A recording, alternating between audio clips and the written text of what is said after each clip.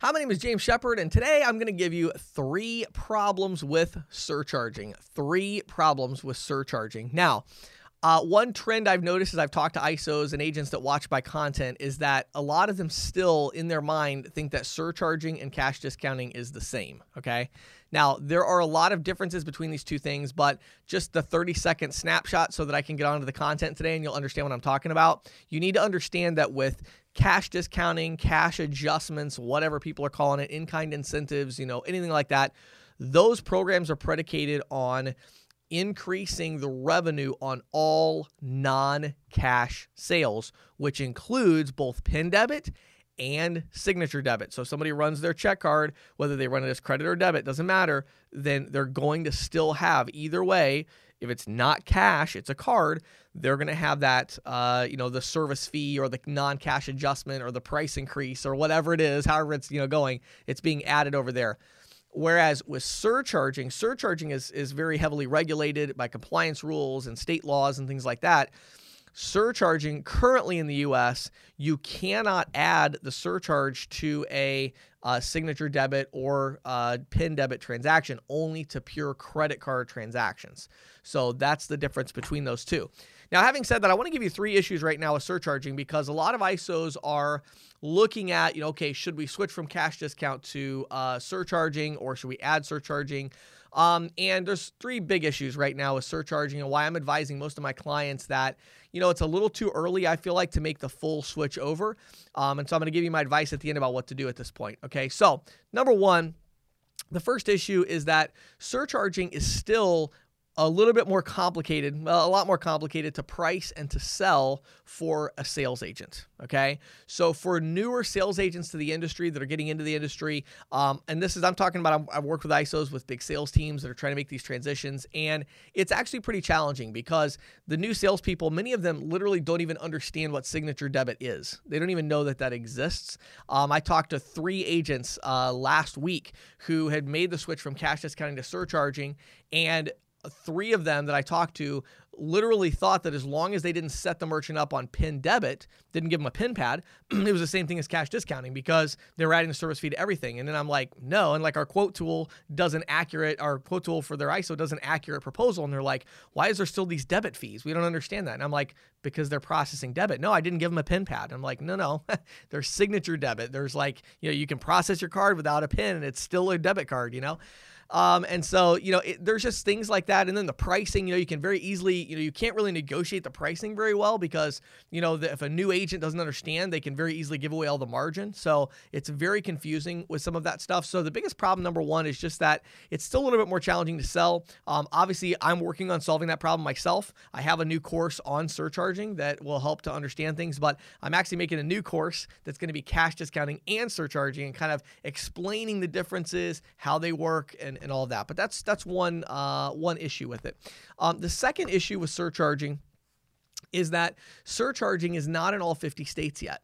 And that is actually kind of a big problem, especially the fact that New York, where they have quote unquote allowed surcharging, but the law in New York is so prohibitive in the way that you have to adjust the pricing and the price labels and all that stuff that it's just a little too early, like a little bit.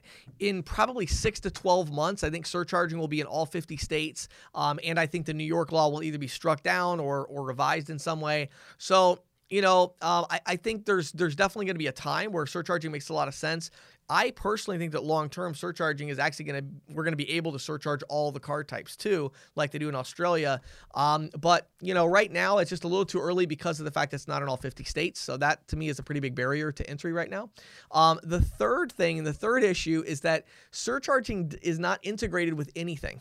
Literally, right now, if you ask me, said, James, what POS systems right now allow you to do compliant surcharging? I don't know of any. Hopefully some of you are going to watch this video, whether it's on LinkedIn or YouTube. If you have a company that does surcharging on your POS system, reach out to me. We'll do a podcast interview. I'll promote it. That's great. But as of right now, I literally don't know of anybody. And the reason is really simple. Like even Clover right now, I don't know. Maybe I'm wrong, but I looked about a week ago. I didn't see any surcharge apps in Clover. And the reason is really simple. It's because when you're talking about a cash discount program or non-cash adjustment or whatever you want to call it, well, from a developer perspective, them creating the software, all they have to do is say, okay, if it's a cash sale, don't add the service fee. If it's not a cash sale, add the service fee. Pretty simple, right? You can do all of that all on one kind of transactional thing, right? With surcharging, there's this extra step. You first have to check, is it a debit card? If it is a debit card, then you have to add, and only then you add the service fee on, or the surcharge, whatever you want to call it. And then you have to have the total transaction, and then you present that to the customer to charge them. So there's like several extra steps that get stuck in there. And there are some companies with APIs that come out that make this, it's not like it's not possible. It's definitely possible. It's just, it is extra steps, and people haven't written the apps for it. And so to my knowledge, there is no surcharge app in the Point Terminal, in Clover, in many of these other kind of really popular POS systems. They just don't have the capability yet to do surcharging. So that's kind of a big problem. So what should you do about this, right? Now, having said this, of course, there are terminals that do surcharging for sure. There's many companies that are using like the PAX terminal, the Deja Vu terminal to do compliant surcharge programs. So you can do that on a smaller merchant. My advice right now is this. I would advise that you start looking into having a compliant surcharge program, but I think it's best if you have both. I really think you want to have a compliant surcharge program and a cash discount program. I really do, because what you're going to find is for your more experienced agents, they could actually sell more surcharging than cash discounting, because when you're actually out in the field talking to merchants and you know what you're talking about, the biggest objection the merchants are going to throw up there is going to be, well, my customers don't like, my customers won't like this, that they have to use cash. They're not going to want to use cash. They don't carry cash or whatever. If you sell surcharging, of course, you can say, well, that's okay. They still could just use their check card, whether it's PIN debit or signature debit. They can still use that and they can get out of it. So your experienced agents are going to like the surcharge program. Obviously, the cash discounting and cash adjustments, those are still more profitable than surcharging, significantly more profitable. So they're also going to like that, right? But they're going to have some people they can't sell, and they're going to want to go to surcharging. So there's, I think in our industry, it's funny because I think we've kind of picked sides. And I mean, I'm guilty of this because I've been talking about cash discounting for, a long time, and kind of like, cash discounting is better than surcharging and things like that. And, again, because of the three reasons I just gave you, I still believe cash discounting is maybe on par, if not a little better than surcharging for a sales organization. But there's really no reason these two things have to be mutually exclusive. There's really not.